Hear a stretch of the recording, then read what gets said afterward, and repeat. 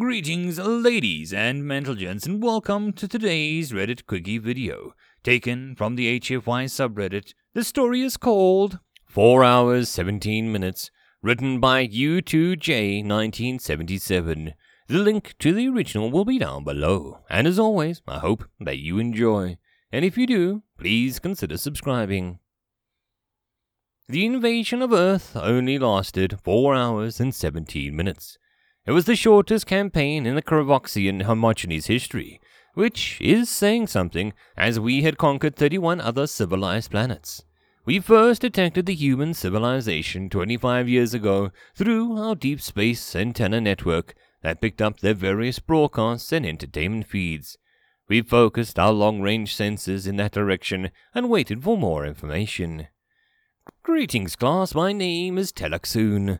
My father was the Minister of Military Intelligence 15 years ago, when we sent the invasion force. My father's team poured through thousands of terabytes of data, trying to determine culture, mindset, military capabilities, and anything that might be useful in the invasion strategy. The first problem we encountered was filtering out the facts from fiction. Humans, as it turns out, are a particularly imaginative and prolific species. We, the Kavoks, have our own entertainment sector that is responsible for creating educational and instructional long and short holovids, as well as written manuals. However, we have been told that they were not particularly creative species. Perhaps it stems from our ancestors being reptilian, or perhaps it simply stems from the fact that for most of our existence, we've had to fight and claw our way through life, and things like art and fiction are not particularly vital to survival. Anyways, I digress. We quickly found that much of the information of antennas picked up was either fictional, trivial, or just plain wrong. What we did manage to verify is that Earth was not a unified world, instead ruled by many nations and vastly different agendas. We also detected no signs of FTL travel. Lastly, what their movies and sci-fi entertainment suggested, they did not have an advanced shielding technology or energy weapons. Armed with these key indicators, we reported to the military tribunal that this would be a simple invasion, as we were dealing with a pre-FTL flight civilization. Earth was 10 years, Earth years, about 8.17 Kavoks years, away from FTL travel, so we began building up an invasion force. After 10 years, we had built up 130 ships specifically for the Earth invasion. We placed 23 million Kavok soldiers, pilots, engineers into stasis, and transferred them into the 30 Long Koala-class ships, named after the Kravaxian super predator that carried her young in an armored belly pouch before we hunted them to extinction. The Armada had 30 Koala-class ships, 30 Bailan-class hunter ships. The human equivalent is a battleship, if I recall. 40 Swigian-class ships, destroyers and frigates in human terms, and 10 Podus-class hospital ships, and 20 Agon-Kar-class control ships. The Agon-Kar ships, as most of you young cadets already know, is how the fleets can travel vast distances through space by creating FTL field enough to pull multiple ships with it, all while providing command and control functions to keep the whole fleet data linked and well as synchronizing combat maneuvers. The day came for the fleet to depart Novamus, our homeworld. We don't celebrate the way humans do, with grand events, big flowery speeches, or other meaningful displays. So, on the 33rd day of Rial in the year 2357, after a 13-minute speech of our supreme apex, in which our invasion force was reminded of their duty to be fearless, loyal, and victorious, the fleet quietly slipped out of the solar system and jumped to FTL with no complications. The next 10 years were almost uneventful. Our ships are incredibly reliable, with several redundancies built into all vital systems, and are crewed by function-specific AI robots with Kravaxian engineer overseers. Those engineers must always be remembered for their sacrifices. They spent a prime third of their life in deep space surrounded by a cold void, lifeless robots, and the knowledge that they would never see Novamus again and their clutchmates again. You must understand that the engineers knew that they would die on Earth as a part of the occupation force, but they didn't want to live through a second 10-year trip exposed to cosmic radiation. The average 30-year lifespan of the Kravoxians was reduced to approximately a year for every 2 spent in FTL, according to the Ministry of Health. We arrived at the edge of the human-controlled solar system and staged at what they call the Oort Sea Cloud to mask our ships as troops were brought out of stasis. The final battle plans were written up, and we detected a small colony on the 4th planet, Mars, so named for some god of their ancient history, a nasty-looking series of weapons installations on the moon, and several dozen defensive satellites surrounding the planet. The decision was made to attack the faction with the largest and most advanced military, when the moon installation was on the far side of the planet. The North American continent would be on the beachhead. We did a synchronized microjump to within the orbit of their moon, approximately 350,000 of their kilometers, and began attacking their defense satellites. Hour number 1. We attacked and disabled 12 satellites that covered our initial attack vector with only minimal losses. Within the first 20 minutes, we saw resistance build in a way of small ships, barely large enough to carry 2 or 3 crew members. They were firing ballistic weapons that were ineffective against our armor, and our larger ships proved to be more formidable against the Swagen-class destroyers and frigates. The lack of unified tactics and the fact that there was an incredible amount of variation in the ships made planning a counter to them to be challenging. After a few minutes, we were able to listen to their communications. To our shock, there was not a military force that was attacking us, but civilians in their own personal shuttles. This first failure in our intel gathering was disappointing, but nothing that we couldn't overcome. About 30-minute mark, the first military vessels engaged our fleet. These ships were far more formidable, but still no match for our Quailor or Balloon-class ships. These human vessels were equivalent to our Swigian cruisers, and armed with ballistic weapons, and even a couple of high-powered railguns. We focused our attacks on the railgun-equipped ships after one of them ripped Dalp's Respite, our lead POTUS-class hospital ship, in half with a well-timed barrage.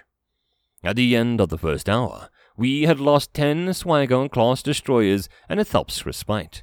Another dozen Swagon cruisers were damaged, but still in the fight. The 2 Quailor and the 5 Bylink-class ships had taken damage, losing some weapon placements and hull plating, but were otherwise fully functional. The humans had lost over 300 of their shuttle-class ships, 130 freighters, and 30 destroyers. We were taking a few more losses than anticipated, but within acceptable parameters. The invasion was on schedule. Hour number 2. At 98 minutes into the invasion, our sensors detected a massive fleet of human battleship-class vessels that just materialized out of nowhere. The commanders later reported watching in horror and shock as one after another ship materialized into the dark void of space.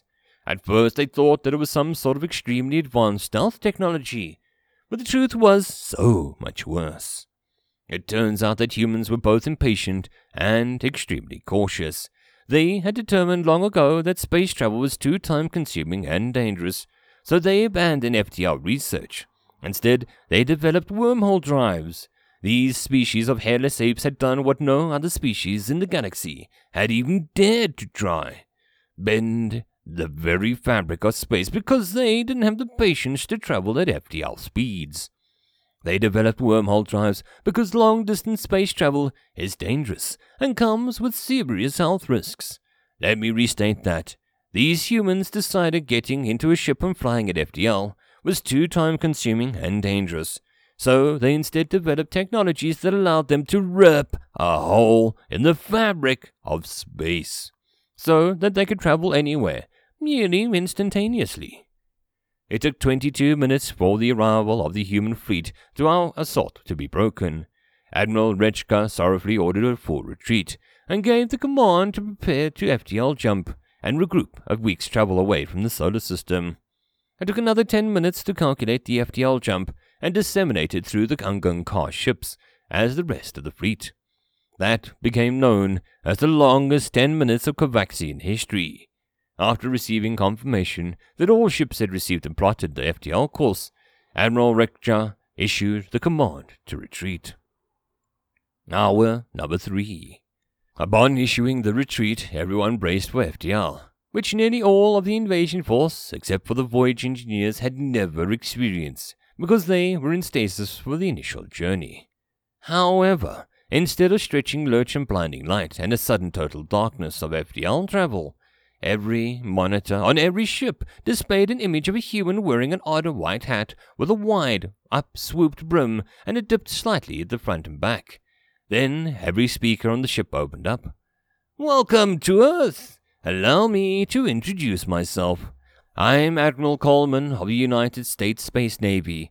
It appears that we've had a bit of a rough first contact. It seems you're in a rush to leave. But I must insist that you stick around for a while. Allow me to show you how the Texans feel about trespassers."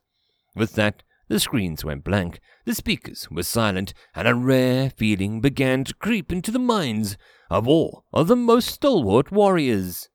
Fear.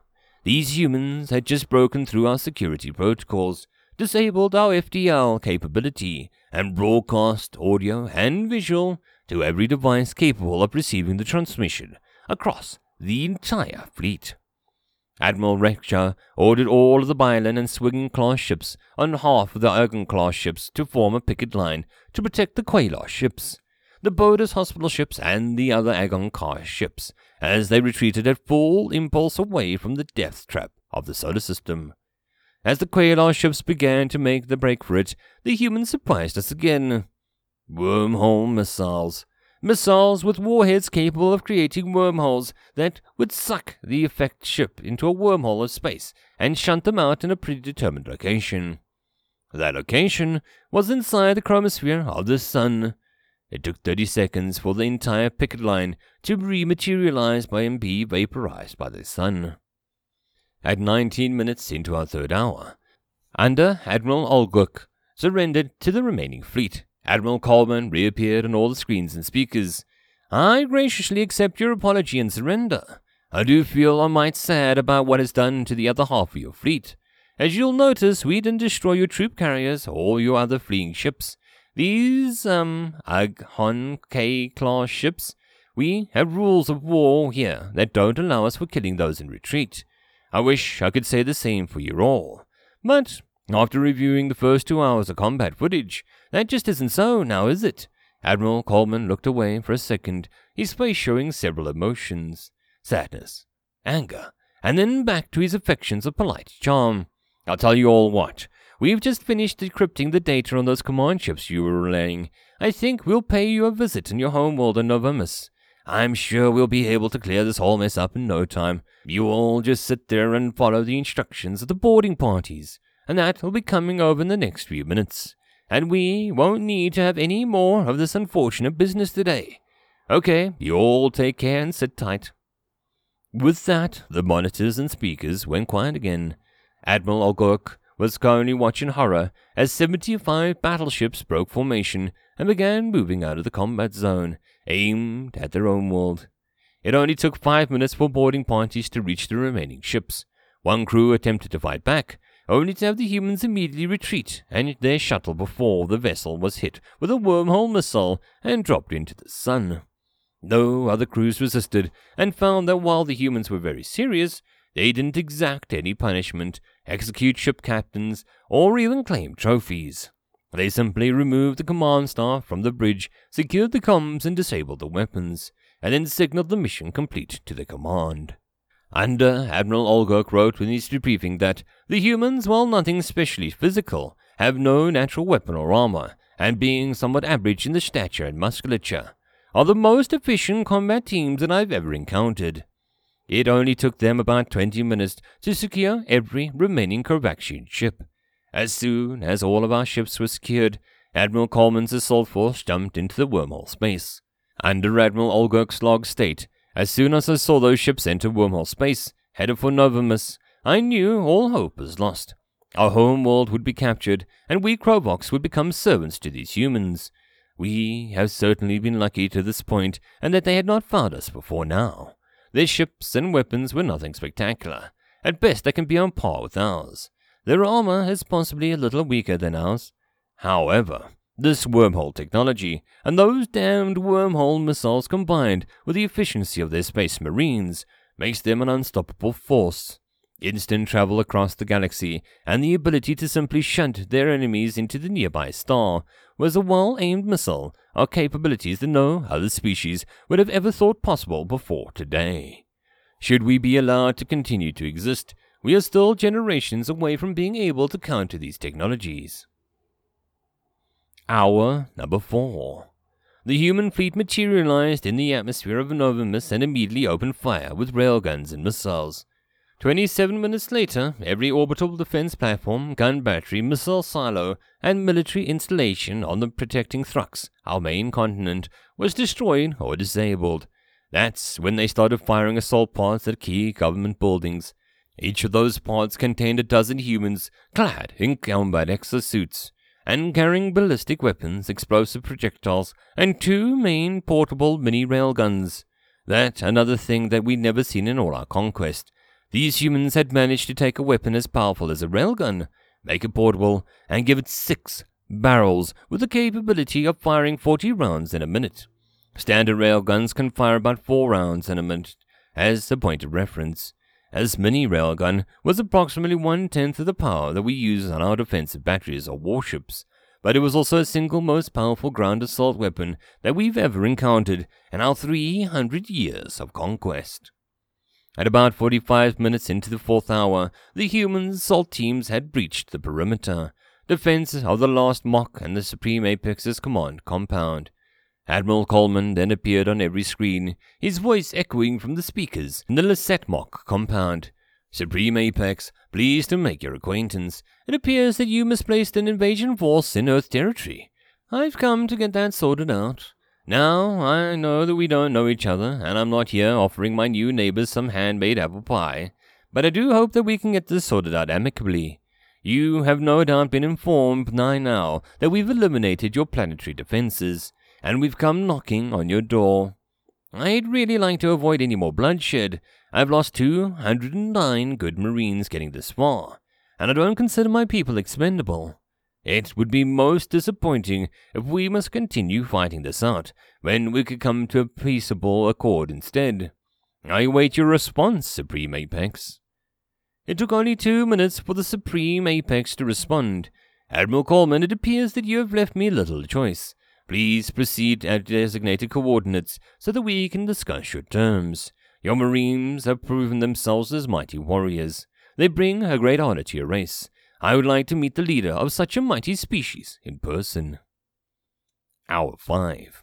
17 minutes into the 5th hour, and the Supreme Apex issued an unconditional surrender over every broadcast platform, flanked on either side by humans in combat exosuits. He then bowed and shook the hand, a standard greeting as well as a commitment to uphold an agreement amongst humans, of Admiral Coleman, who was still wearing the odd white headgear, which we later found out was something called a cowboy hat. The population was in shock. Kravoxians don't panic, as we don't have the emotions wired into us that would cause it. But I tell you this with all sincerity, our society nearly fell apart in that very instant. Everything that we had ever known was questioned. We had never lost a war or failed to conquer a system. No invading force had ever made it into our solar system, much less actually broken our atmosphere. But in only 4 hours and 17 minutes, we had gone from being the greatest, most mighty conquered in the history of the known galaxy to utterly conquered. The Admiral Coleman spoke to every Novamus. Greetings from planet Earth. I wish I could say that it was under better circumstances, but we play the cards that we're dealt. I apologize for the damage to your infrastructure. We did our level best to avoid civilian casualties, but unfortunately war is like painting a portrait with a mop. We're not here to conquer you or enslave your people to serve our needs. We've long since moved past the phase of our history, which, if I read this intel right, your kind have not yet. But no matter. We'll help you get sorted out in no time. Personally, I'm excited to meet some of your other new neighbors to make friends. Whether or not we can become friends is up to you, but I do hope that you make the right choice in that matter. Admiral Coleman then concluded, I'll be on my way, but we'll be back to check in soon. In the meantime, I think you may have misplaced these. You can have them back, on the condition that you keep your toys in your yard.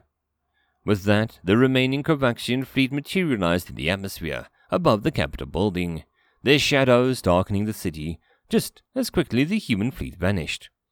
And that, students, is the story of the invasion of Earth. Today marks the anniversary of the conquest of Novamus. Your homework is to write a 500-word essay on the impact of the humans of the hegemony.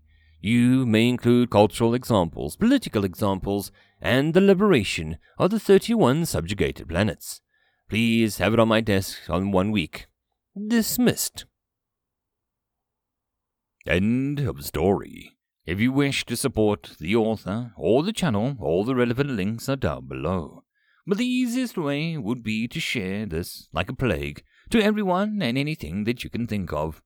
And until the next video, I hope that you all have a good time, and I'll see you then. Cheers.